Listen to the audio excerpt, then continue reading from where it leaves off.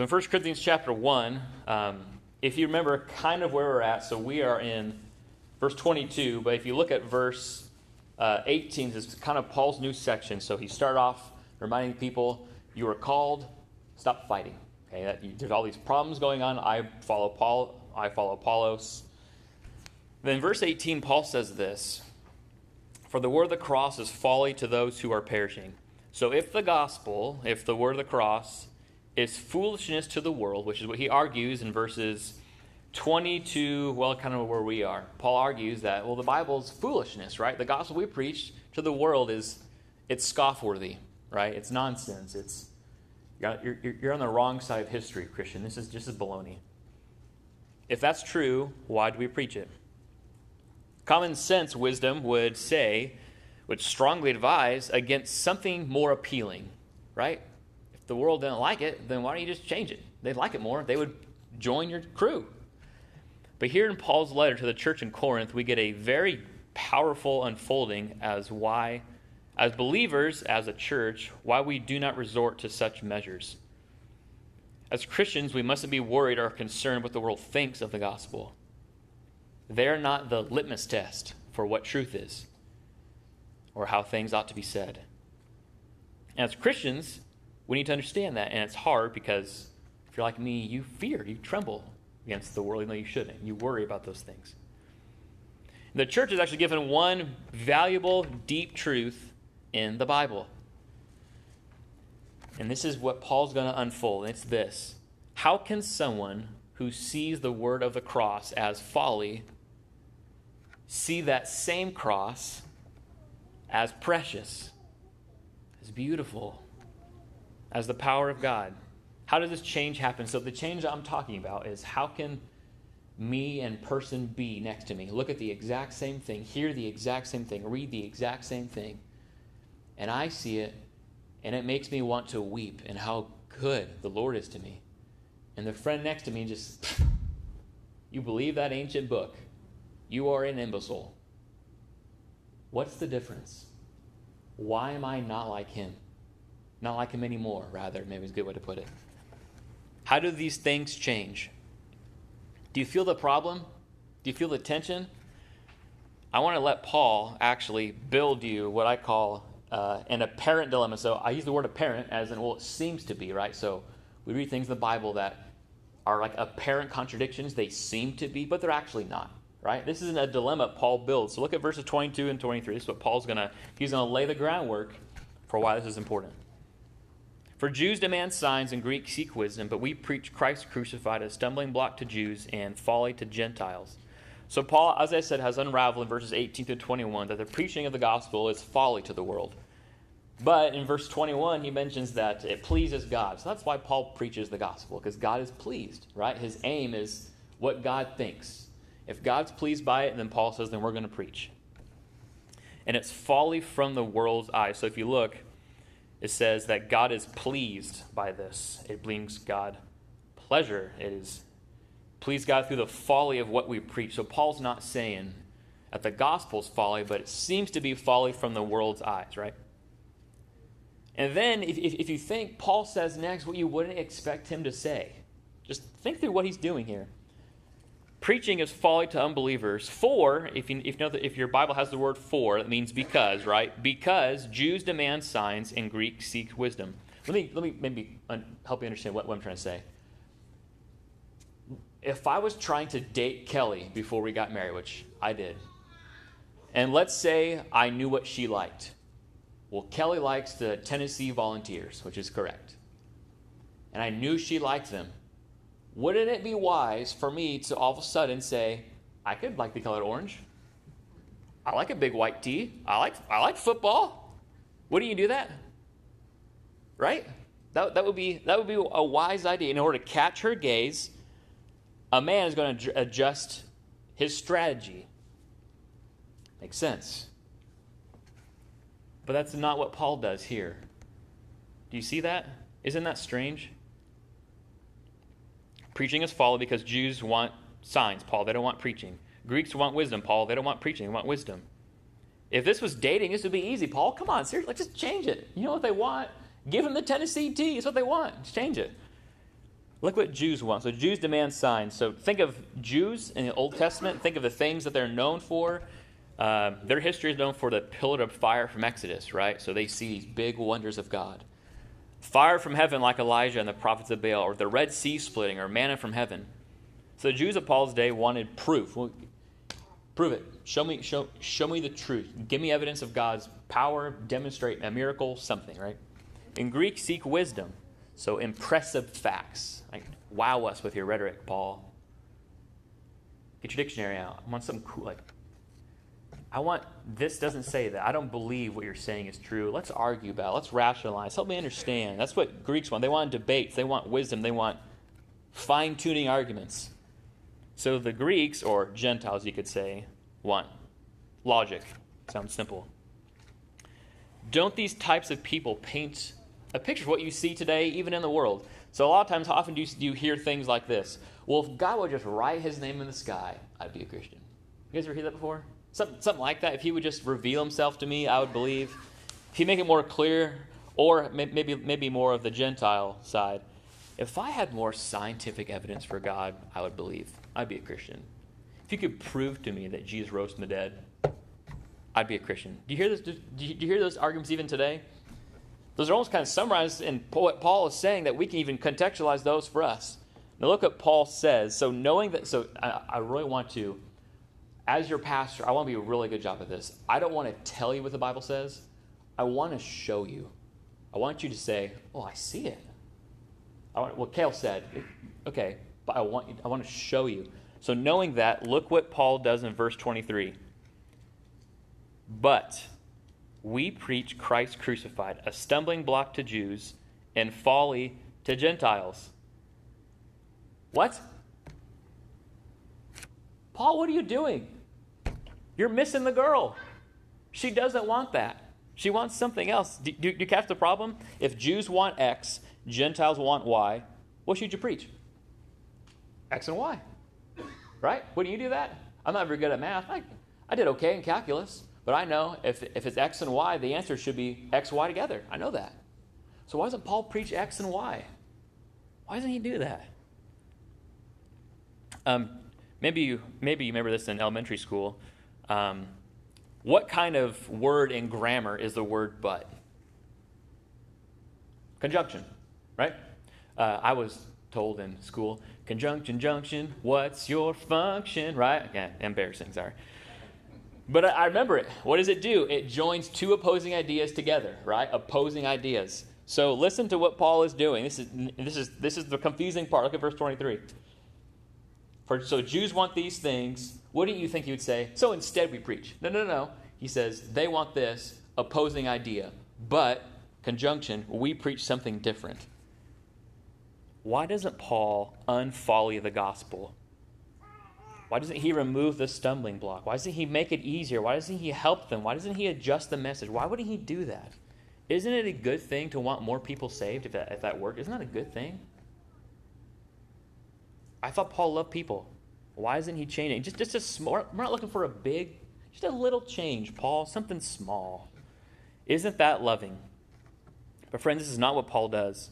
In fact, he does what the Bible typically does, which is something unusual. It's upside down. Doesn't make sense to us. It's not what we would do. He says, but we preach Christ crucified. This is the single job description if you're a Christian and as a church, to preach Christ crucified. Jews want signs, Greeks seek wisdom, but we preach Christ. We stick to our guns. We exist for one reason, and it's to preach Christ. That's why we exist.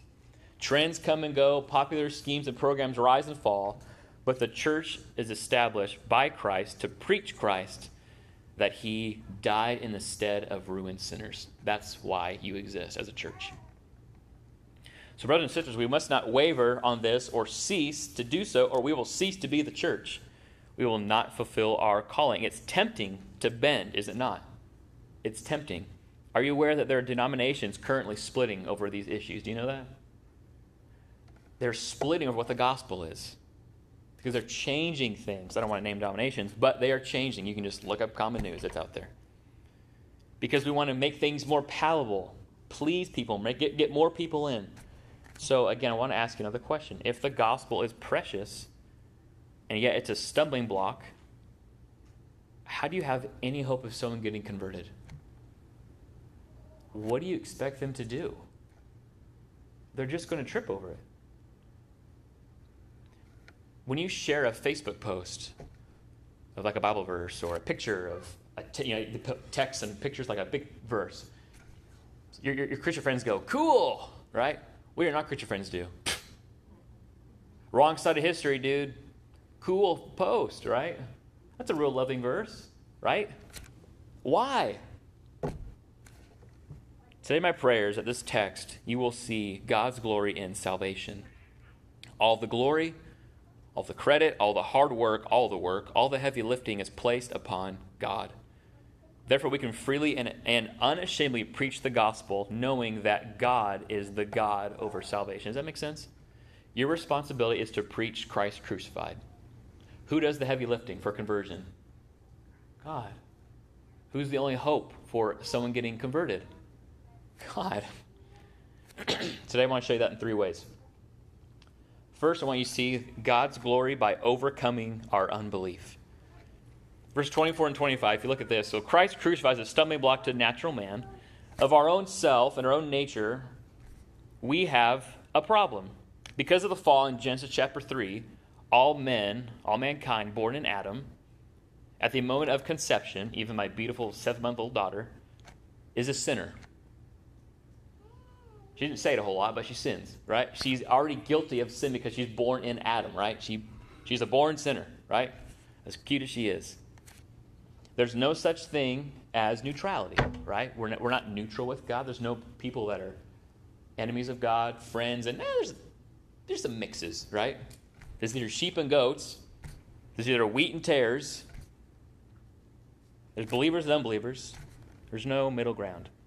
So because of that, man is born and infected with sin in all of his faculties. So the Bible would say that all of you, like personally, is affected with sin, right? So my thoughts, my mind, my actions, my words, my desires, even the way I feel about things, right? We can have wrong feelings about things. Our will.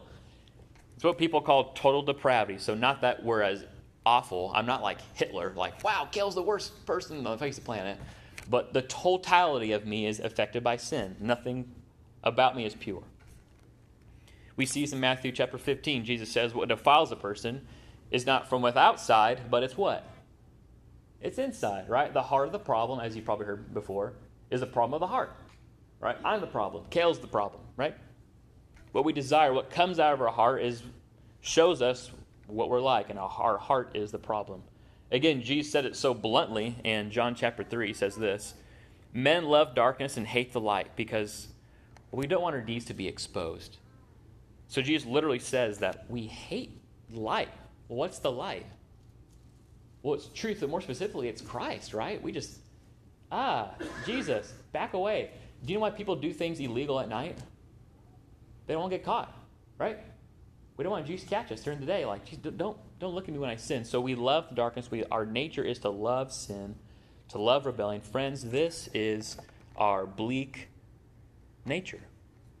It's truly terrifying and sad and like, man, we're bad.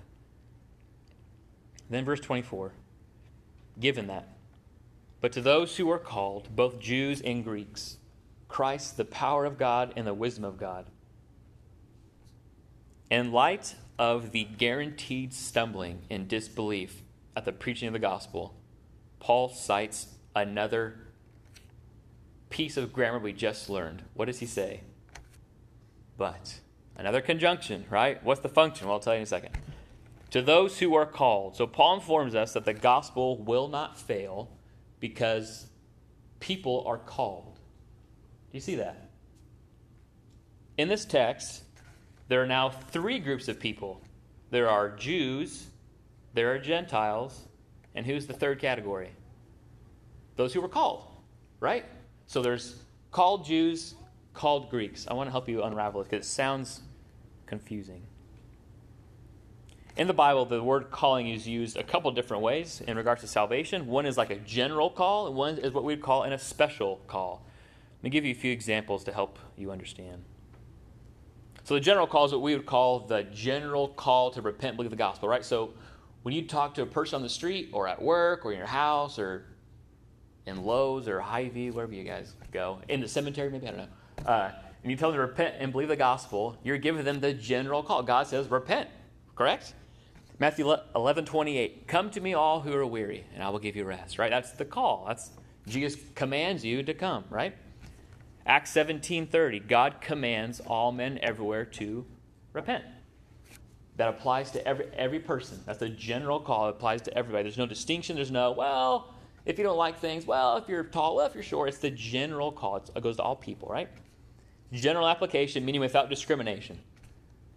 And if you know much about the general call, we resist it all the time. And Stephen's sermon in Acts chapter 7, which is a very blunt sermon, I will give you that. I love Stephen's sermon there. In Acts chapter 7, he says that the people always what? Do you remember this? They always resist the Holy Spirit. So there's a resistance to the general call, right? Do you have friends who are unbelievers? I have family who are.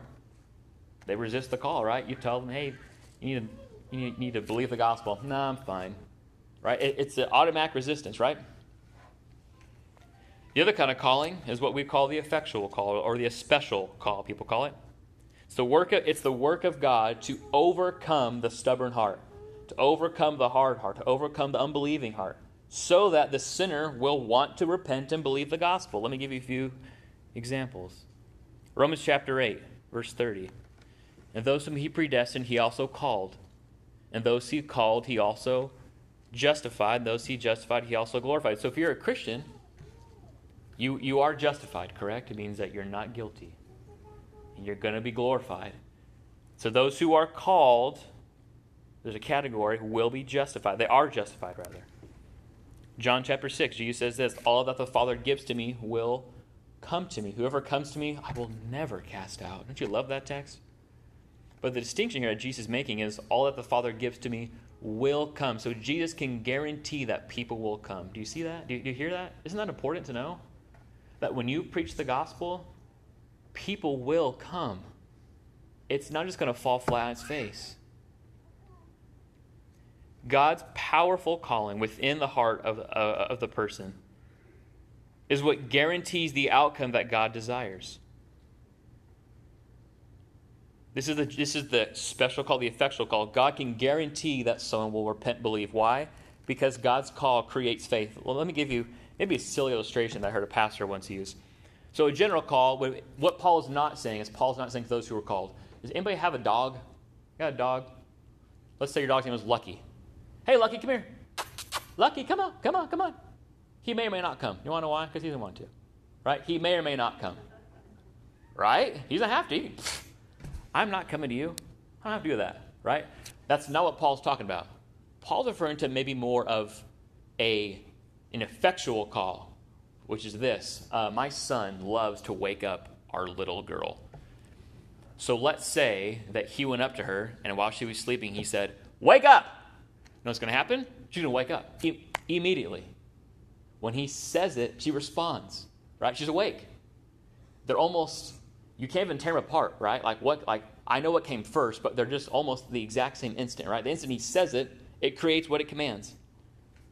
Lydia does not think and go, when Jude yells, wake up, she doesn't go, I don't know.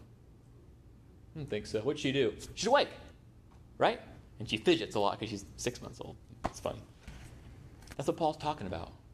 There is a call that God can do to a sinner to where they love the gospel. They're awake. There's no, I guess not. Okay, I'll wake up. They awake. Do you see and feel the distinction? Verses 24 and 25, look what happens. So those same people who see a stumbling block in Christ, who think it's folly, what do they now see Christ as? The same Christ, same gospel.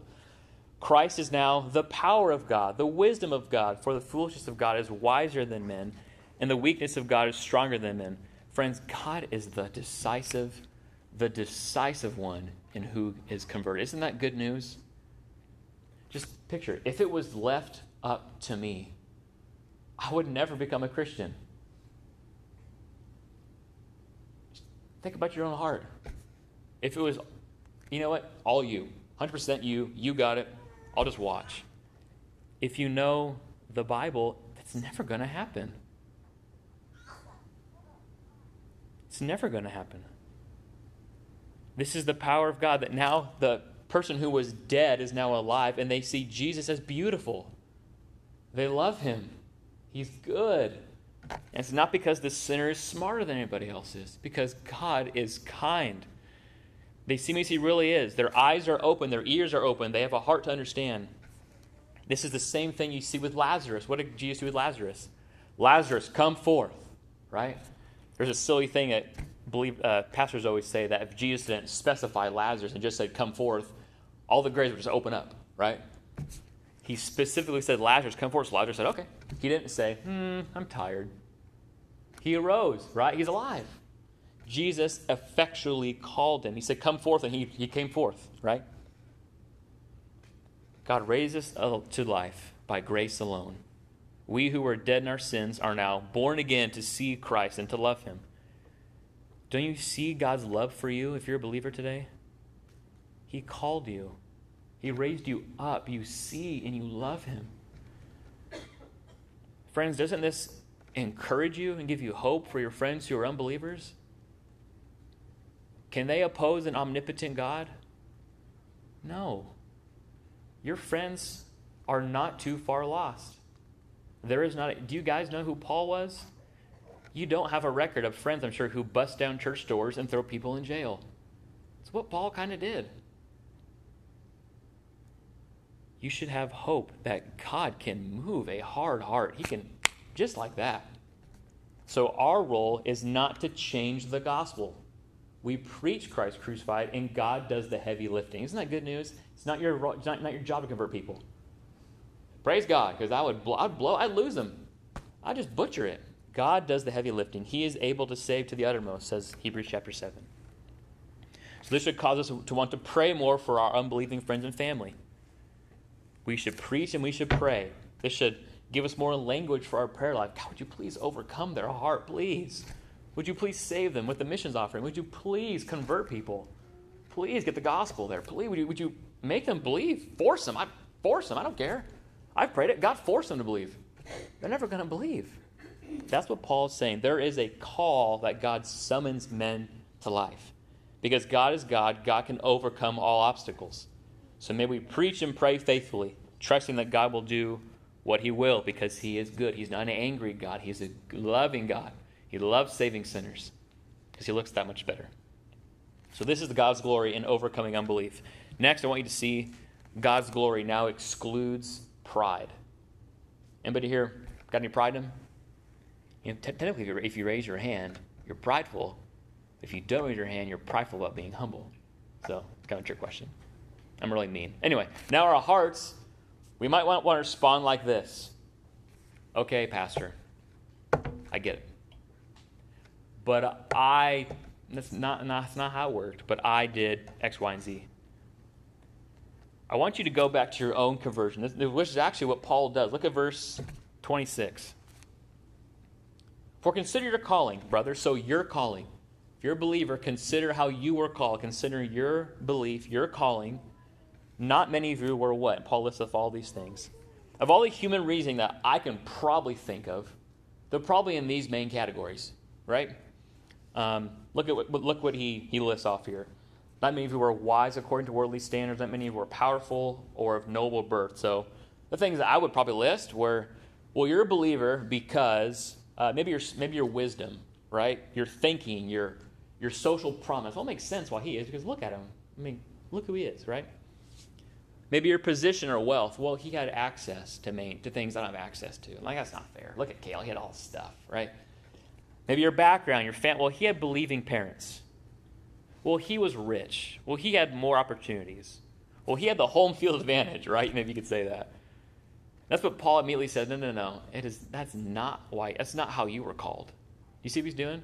He's destroying the things that I personally would say, well, that's why. Well, look at him, right? Makes sense. Paul's saying, no. Consider your calling.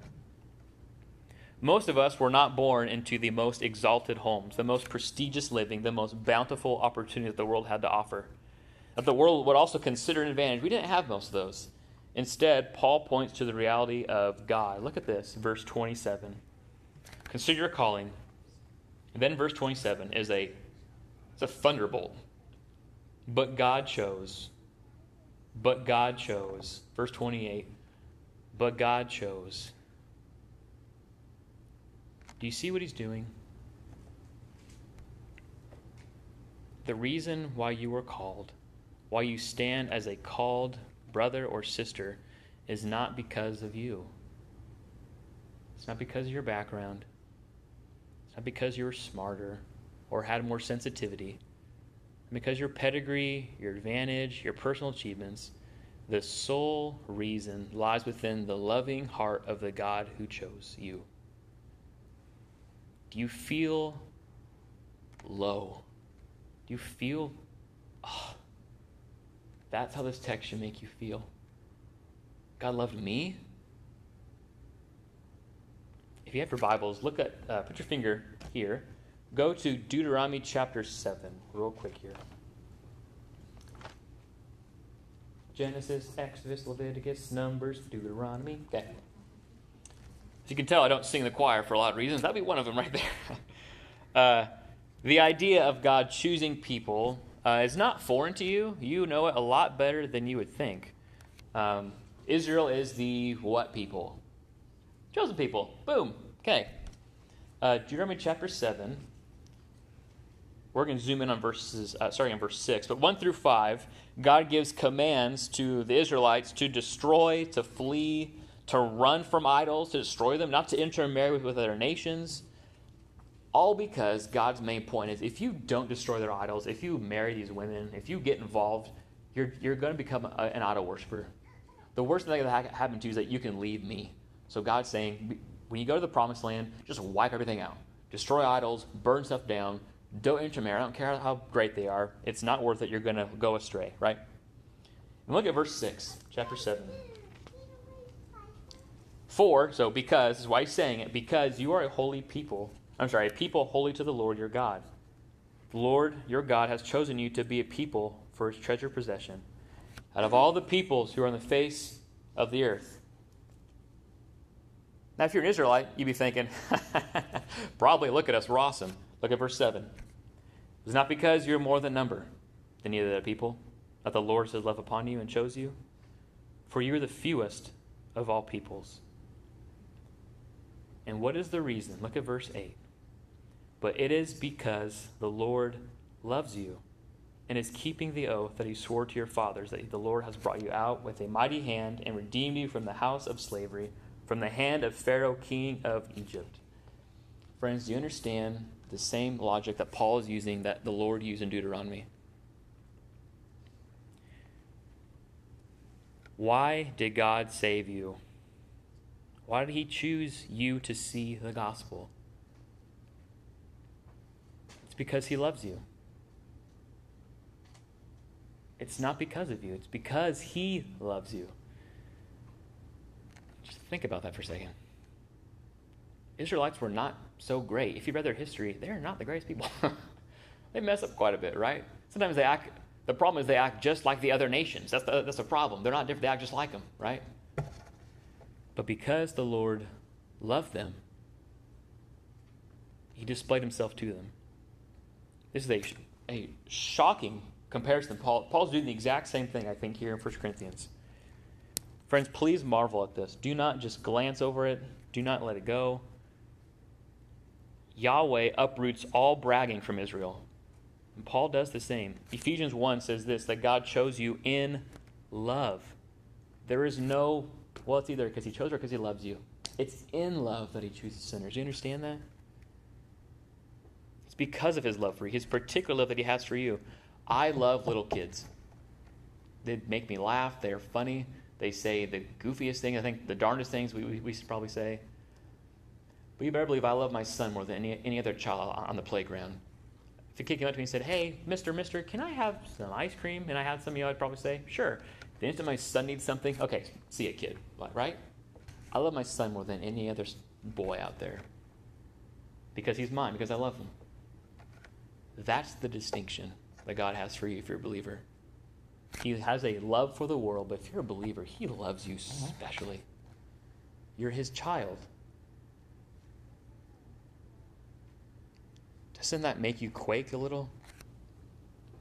It's not because of things he would foresee us do, not because of things that we would do. It's not because the things we've done are good or bad, but it's because God freely chooses to love you if you're a believer. Doesn't that destroy your pride a little bit? It kind of vanquishes mine. Doesn't it sting a little in a really good way? Friends, consider your calling. We were the most spiritually unlikely, maybe to put it simply, to come to Christ on our own accord. We're the Jews who would stumble, or the Greeks who would think it's folly. I remember being in middle school. I remember falling asleep in church on purpose. Just didn't care about it. I would I would stretch out on the pew and take a nap. 11 or something. I got converted when I was 12.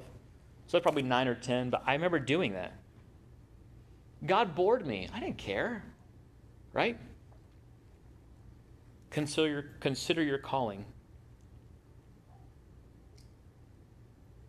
Notice our calling is also, specifically, it not only excludes pride, but its intention is to get rid of it because, look at verse 27-28. We see that God chose in order to shame.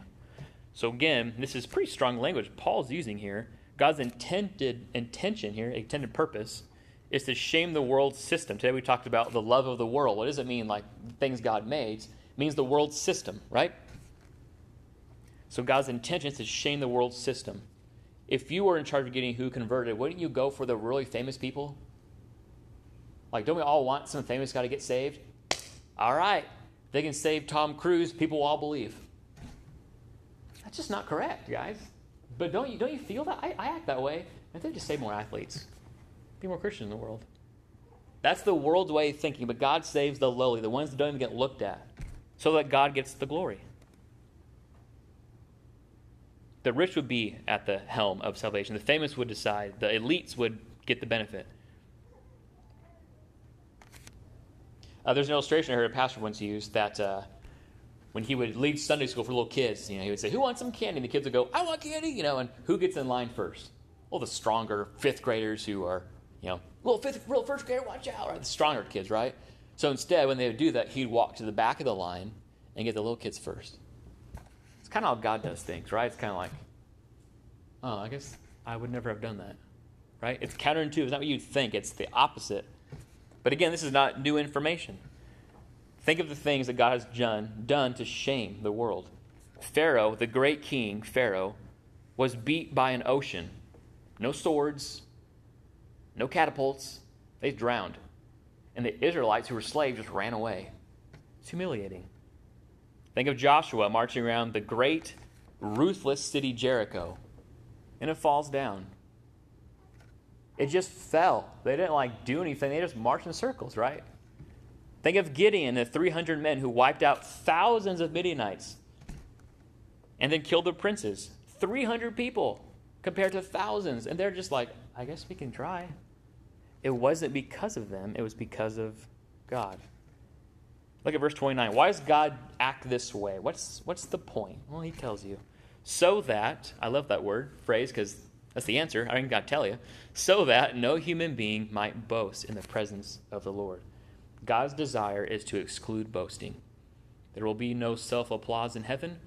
Heaven is not about us. There's probably, I heard a pastor once say, there's probably no mirrors in heaven. That way I can't see myself and go, oh man, I look good, right? Look what I did. There's probably no mirrors in heaven. I think that's a joke, but I think the truth is true. Is the point of heaven is to exult in God. God called me. God saved me. God did the work. The theme song in heaven is not going to be Toby Keith's song, I want to talk about me, me, me, me, me. It's just not going to be that way, right? We're not going to say, man, look what I did to get here. No one's going to say that. What are we all going to say? God, you did it. You saved a wretch like me. It's not me. Everyone who believes in Christ came from Adam. Hence, we have a problem of unbelief. Romans chapter 8, verse 7 and 8 says that. Instead, we're saved by grace through faith. It is not of your own doing. It is the gift of God, not a result of works, so that what? No one may boast. Friends, look at the unbelievers around you that you see, maybe on TV, the news, just in the world, who rebel against God in unbelief. A couple weeks ago, there was an LGBTQ parade in Kansas City. Did you guys know that? It's like Pride Fest or Pride Weekend or something. If it weren't for the grace of God, we would be out there. Why wouldn't you be? I'd be out there. I'd be promoting abortion if I wasn't a believer. I'd be bent in atheism probably. I would like worldly things. I would mock the gospel. I'd chase after my own lust. I'd do whatever I want. Or I'd just be the regular average guy who works 40 hours a week, doesn't care about the gospel, goes to work, sins, makes a lot of money, dies in unbelief. If it weren't for the grace of God and God's pleasure, I too would be just like it. Guys, I've been to Mardi Gras, okay, as a believer, witnessing, open-air preaching, handing out tracts. I had beer thrown at me, beads thrown at me, yelled at, when what the expletive are you doing here? Why are you even here? No one wants you to be here. And I remember thinking, if it weren't for God's power, I would be just like them. I'm not smarter, but because the Lord loved me and called me to himself. Before the foundation of the world, God loved and chose you. 1 John reminds us that we love him because he first loved us. He says, hard upon you, Christian. That should carry you throughout the whole span of your life. It's a good thing. It's an encouraging thing. Shouldn't we be more humble towards unbelievers and our friends? They're not stupid. They're lost. You were lost. So we trust in God's greatness, his power that lowers us, and then we see the love of God by saving sinners like us. Saved a wretch like us, maybe. So God's glory excludes pride. Lastly, God's glory and salvation creates praise. Look at verse 30. This is kind of this is the changing tide. This is Paul's summation. This is the cherry on the cake here. So what's the end result? Verse 30 and 31. And because of him, you are in Christ Jesus, who became to us wisdom from God, righteousness and sanctification and redemption. Friends, it is all of God. Because of him, you are in Christ. Who's the him? God the Father. He's placed you in his Son. All the finished work of Christ, all that is credit to your account. 1 Peter chapter 1 says this, Blessed be the God and Father of our Lord Jesus Christ. According to his great mercy, he has caused us to be born again. Again, in heaven, we're not going to boast about how we got there. We're going to boast in the God who got us there. Isn't that good news? Not going to be any jealousy in heaven. Want to know why? Because we all know who did everything. We're not going to fight over it. We just, you know. It's not like, well, 99.9% God. No, we know that's not right. We know the Lord did the work. We are saved by amazing grace. And when we've been there 10,000 years, bright shining as the sun, we've no less days to sing God's praise than when we first begun. Because of God's work, we are united to Christ by faith that we put in Christ, and therefore we are in Christ. Jesus' life, his death, his burial, resurrection is counted to us. We're united to him. Our sins, our death, our wrath is placed on Jesus. Jesus' perfect, I always use a phrase like credit score. His perfect life, all of his obedience, all of his perfection, his resurrection. Guess who gets that? I get that. By faith, I'm united to Jesus. Kind of like wedding vows, you're united, right? What's mine is yours, yours is mine. Same with Christ. What's mine is his, which is not a whole lot, just a bunch of sin.